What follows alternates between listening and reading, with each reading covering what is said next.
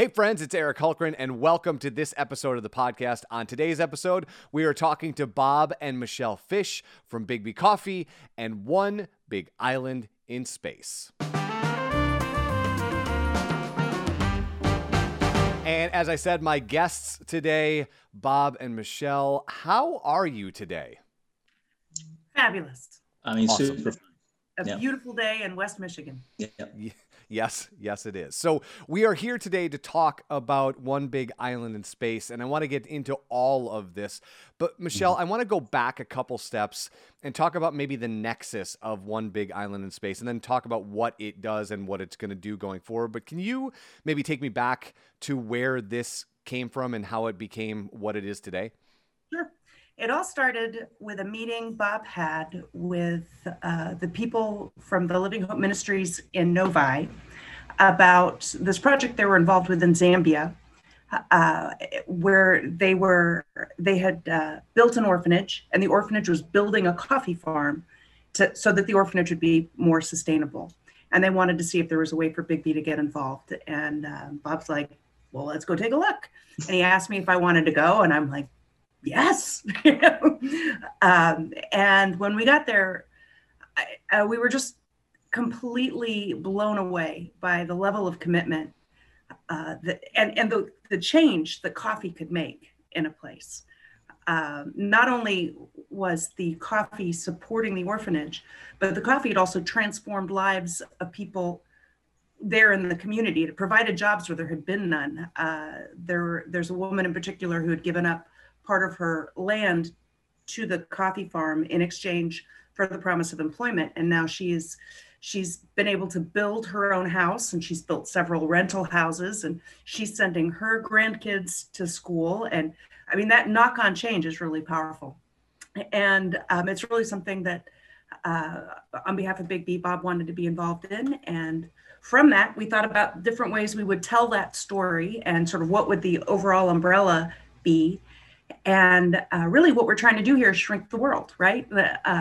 People are the same everywhere. Everybody wants the same thing. They want a better life for their children. They want to feel safe. They want to have access to food and, shelter. And so the idea of One Big Island in Space that's really what we are. We're all on the Earth, and it's just one big island floating around in space. Just to reinforce that, one planet, one people, one community, and what mushroomed out of that then, of course, was the mission, the goal of having Bigby Coffee be 50% farm direct by 2023.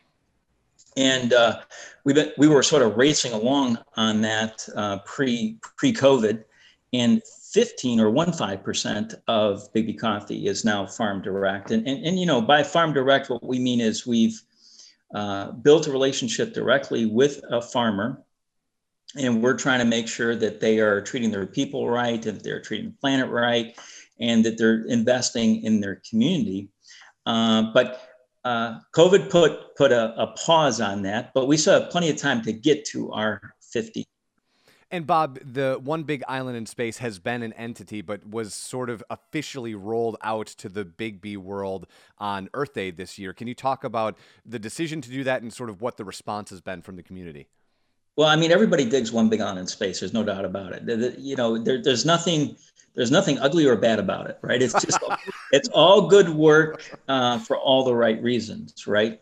And really, we're just trying to make sure that coffee itself is sustainable, and the people that are producing the coffee are sustainable also, right? And for those that don't know, coffee as a crop is at risk, right? It's at risk because of climate change, where wet areas are getting wetter and dry areas are getting drier. And so, for example, there's a condition that happens called rust on a coffee plant that will essentially defoliate it. And those wet areas getting wetter are getting more and more rust. And so because of that, farms are just shutting down. On the other hand, there's also sort of a nefarious commodity activity, right? We talk about eliminating the brokers and going directly to the farmer. But a lot of these farmers, when they're paid by these brokers and through the traditional commodity pathway, are being paid less for their coffee than it actually takes to produce it. And then the same effect happens, meaning that farms are closing down, right? So we get a chance on this rollout, as you just mentioned, to tell people about what we've been doing, right? And we wanted a slow build up to One Big Island in Space because we didn't want to come out and say, okay, we're going to go 50% farm direct, give us a pat in the back, and see you later. We actually wanted to build some relationships so people could see that our intent was sincere.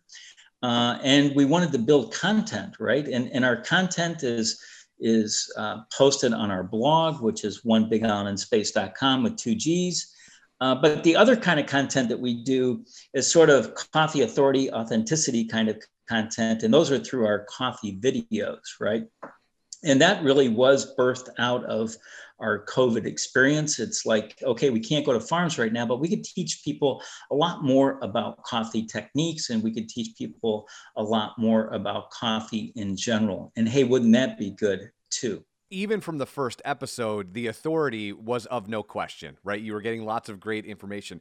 But if you look at that first episode to the one that you just posted, a week ago, you guys have built a legitimate television show. Can you talk about the creative energy between the two of you? Because it has been so amazing to watch this part of it. I mean, the work that you're doing is absolutely, groundbreaking, amazing, and all the things that you should be doing. But then this other thing popped up because of COVID. Can you guys talk about what the process has been and kind of the evolution of this thing that is now literally a television show on YouTube? Well, first of all, kudos to our son, Dylan, who is the one who has, he'll be like, Mom, I watched that episode. The lighting sucks. It's like, oh, okay. You guys need to get microphones, so he's been our technical guide from afar. But it was meant to be fun from the beginning. It was something for us to do together. We were, in our condo together for a year, and that's great because we love each other very much and we enjoy each other's company. But to have a great, fun kind of project, just to organize the time in quarantine was pretty special. We decided from the beginning that Bob needed to tap into his inner Mr. Rogers. Oh, and let me just pause you for a second and say this last episode is spot on Fred Rogers. Like, it is quintessential Fred Rogers from stem to stern. So that is definitely a part of My Handsome Husband, and it was about turning that dial up to 11, and just making it, much like Big B itself, just making these techniques, these drinks, these things that we come up, these pieces of equipment more accessible. Because it's really easy to look at, something like the Flair and think that maybe you might be able to hit a baseball with it, but how on earth would you make an espresso, Sure. And Bob is just really good at breaking that down so it's simple and it's approachable.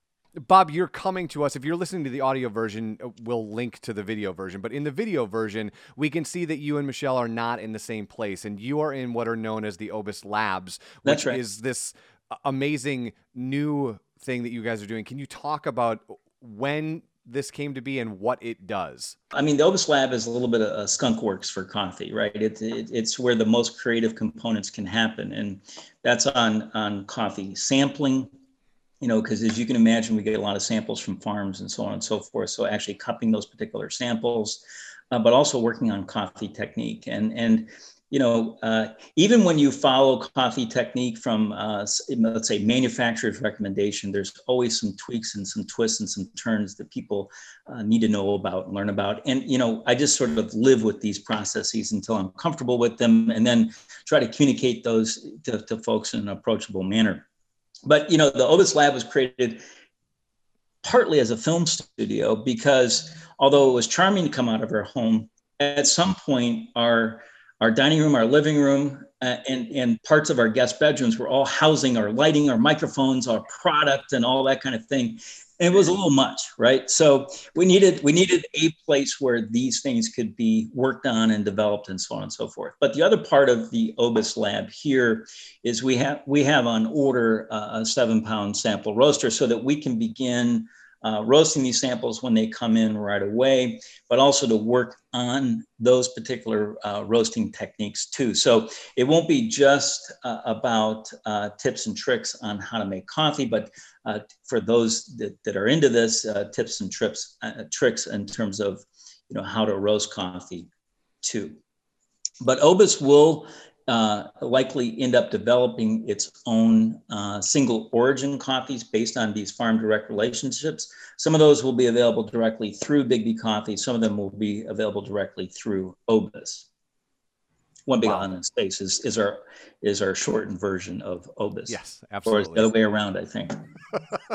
So, Michelle, what does travel look like for you guys? I mean, you guys just came off of a trip over to Texas and in and around those areas, which I know is a story in and of itself, but not for today. But what does this travel for One Big Island in Space look like going through the rest of this year and into 2022?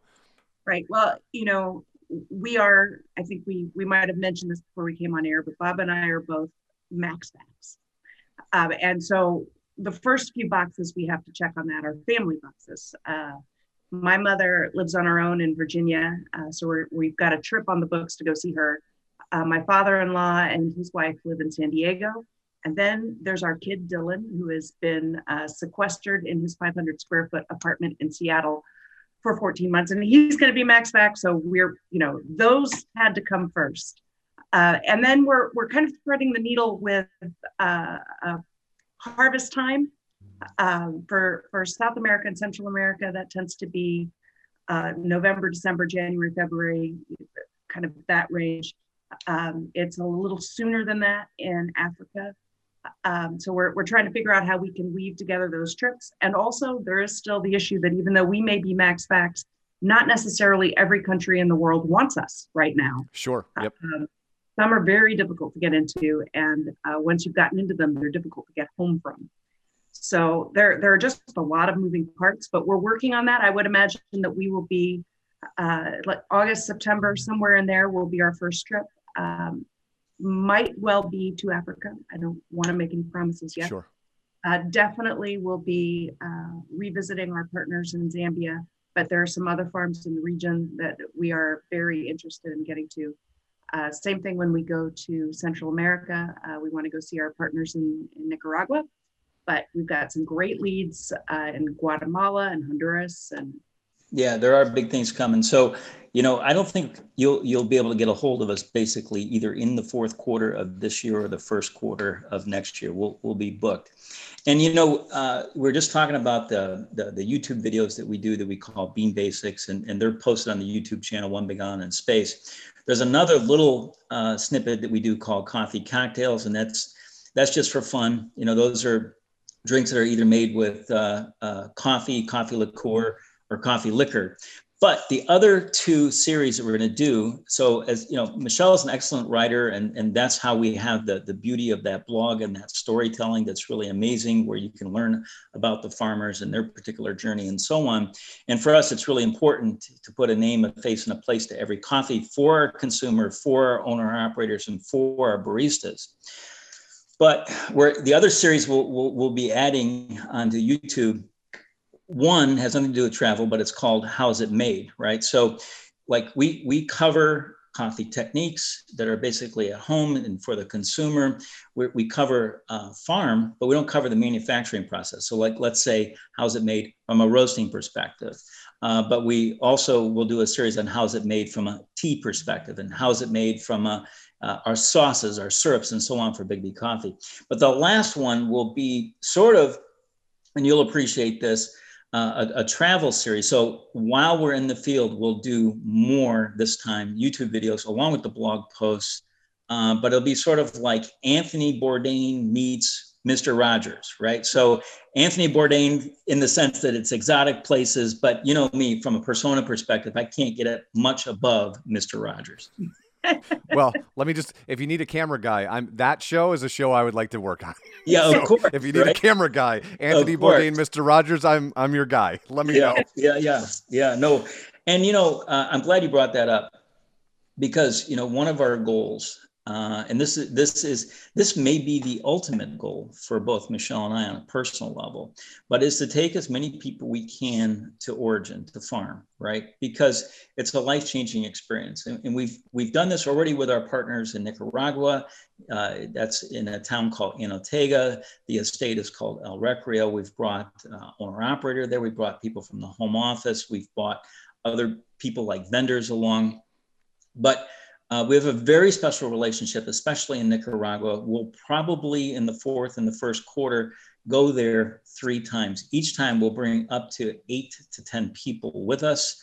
And so, yes, if you're serious about going, we definitely have you.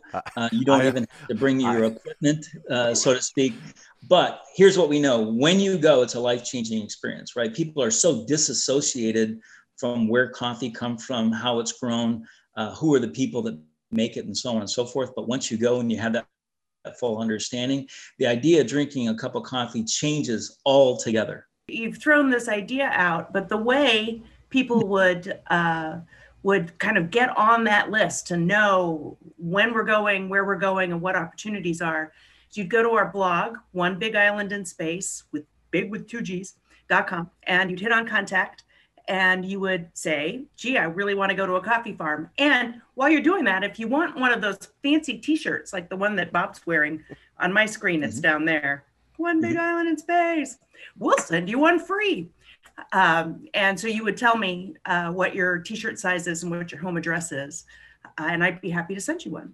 We're not a staff, so it really will be me that gets your email, that packs up the t-shirt, that pops it in the mail, all of that. Bob does sign a little postcard when we. Oh boy. Yeah. But you know what, Eric, we got 250 people on that list, and we just want more. Yeah. But people are turned on by this. And well, and what I was going to say, Bob, is like you and I have talked over the last year about where coffee came from historically speaking, how coffee became the thing that took the place of beer on the, the working lines when we figured out that probably wasn't a great idea. And then how, we've just gathered ideas around coffee over the next 100 years once we made that switch. And I think what you've seen in the last 14 or 15 months is people are pining to understand their world because everything else doesn't make sense. And if they can just figure out how coffee is made or who that impacts, that gives them something to anchor reality to, because right now it feels really floaty. That's right. And this is the thing about One Big Island in Space. It's not just who it impacts, but how it impacts them, right? So by building relationship with the folks in El Recreo in Nicaragua, for example, they were able to pay their workers more. And that's not easy to do in Nicaragua. You actually have to get government permission to do that.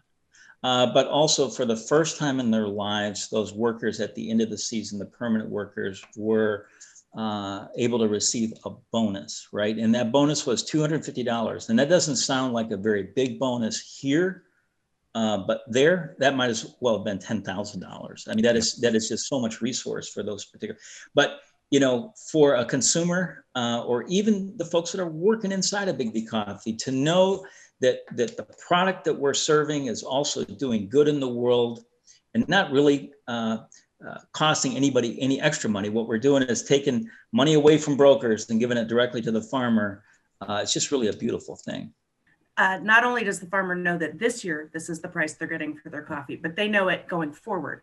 So that allows them to make investments in their people and investments in the farm that they wouldn't be able to do otherwise. It also gives the employees confidence that, all right, it's good now, but my job's going to be good next year too. So if I want to pay to send my child to school, I can afford to make that investment in my own children because I know I'm still going to have a job next year. It leads to generational change, which is really powerful.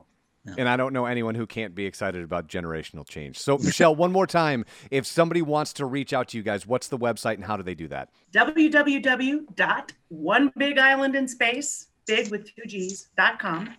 And you would click on the connect button and send me an email that says if you'd like to go on a farm trip, and also what your t-shirt size is, and also what your home address is. And we'll put you on the list. We'll that list, we call them our t-shirt army. They kind of have the inside scoop on everything Obis. Mm-hmm. So all kinds of like a regular communication, maybe once a week. I promise you we will not overwhelm you with emails. And I write all of them. So if you don't like them, you can write me back and tell me so. It's not a bot. But that's how you kind of get on the inside scoop. This idea of label marketing, right? So, you go buy a bag of coffee and it says fair trade and organic on it, right? But there's no context to that, right? So organic just means it's not, there's no petrochemicals in use in the process. Fair trade means somebody along the line is getting a fair wage, a fair price. I'm not really sure. One Big Island in Space goes a lot farther than that. You have to understand that we won't include somebody in our portfolio that we haven't verified with boots on the ground ourselves. But we're trying to get it beyond you're buying USDA or organic and beyond you're just buying fair trade. You're actually connecting with the people and the place. That is so important to us. Absolutely. Bob, Michelle, the work that you are doing is absolutely incredible, as I said before. It's always a pleasure to get to spend some time with you guys. Have a wonderful week, and we'll talk again soon. Right on. Thanks so much. And there they go. As Michelle was saying, if you want to get in contact because you want to go visit a farm or get more information about Farm Direct Coffee, you do that at One Big Island in Space with 2 G's.com. Till next time, make sure you like, review, and share this podcast wherever you're listening to it. I'm Eric Hulkran, and this is the Michigan's Best Podcast.